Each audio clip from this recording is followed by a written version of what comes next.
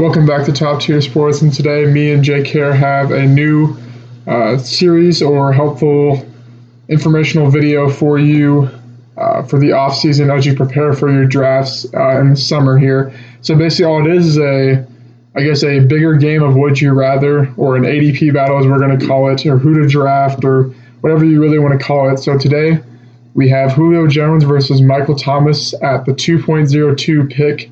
And all of our ADPs come from the Fantasy Football Calculator, which we also use for our mock draft videos as well. So let's hop right into it right now. Let's kick it. Alrighty, so Julio Jones and Michael Thomas, both two of the NFL's elite wide receivers and two of the NFL's elite fantasy receivers. I think we're both kind of in consensus on who we want for this, but we'll dive into the stats, obviously, and whatnot to give you a view as to why we make our decisions.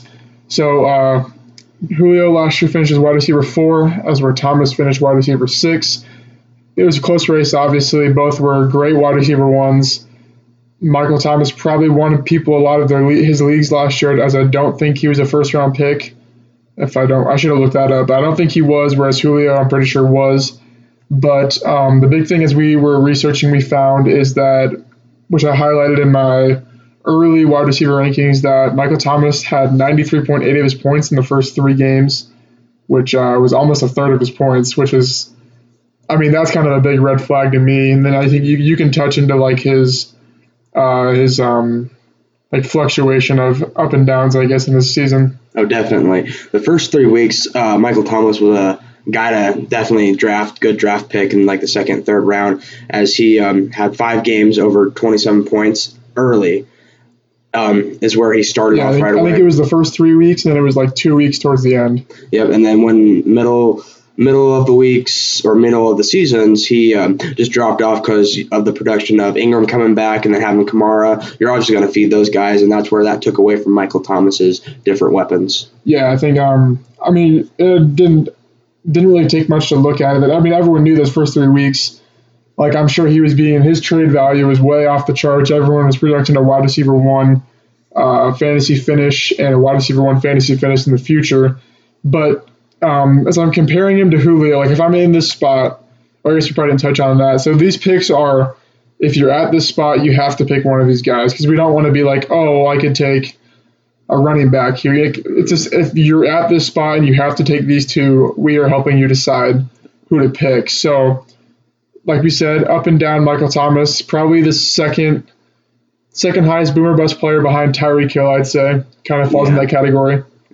But whereas Julio, I think the big selling point for Julio for me was now that Dirk Cutter is coming into the coaching or the OC position for the Atlanta Falcons. We just got down the last 3 team pass play finishes for Cutter in the last 3 years of his coaching career at the Buccaneers, and it was 4th, 5th, and 16th. And then when he was an OC for Tampa Bay 2 years prior, it was like 13th and 15th. And obviously the last 2 seasons, as you see, 4th and 5th, primarily maybe due because their team kind of sucked. So maybe it was a little skewed, but the Falcons finished 5th in team pass plays, whereas the Saints finished 29th in team pass plays. So I just think Julio has that more opportunities than Thomas does. And I think we both were kind of, because people could argue that Mark Ingram left, but I think we're both kind of on the same page that Latavius Murray's a better Mark Ingram.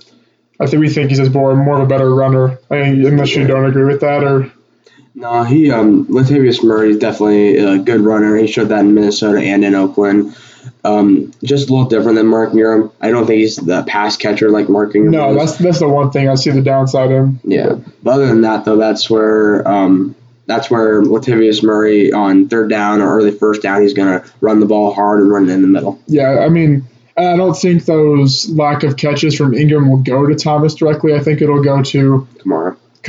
Even more Jared Cook now, too, I think, because they're going to really work in that shorter. Because, Michael Thomas really wasn't like your – I don't know if he really played in the slot much, but he really wasn't like your slot short catch, make a big play receiver. He was just catching deep balls. Yeah, like 15 to 20-yard balls downfield, like repeatedly.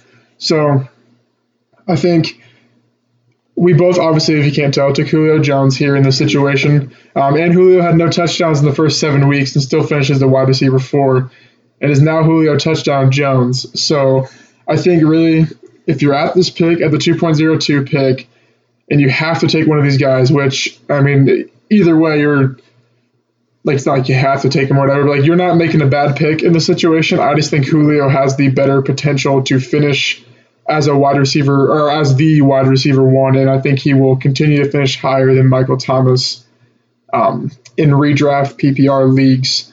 So that is all we have for that today, but obviously if you watched the last video, we have our listener leagues that we just released. So if you go down the description below, the first link will have the link to get signed up or to get your name on the list for the listener leagues, because we still haven't figured out what we're doing exactly with that. But go down and click on that, and we hope we helped you make your decision. See you next time.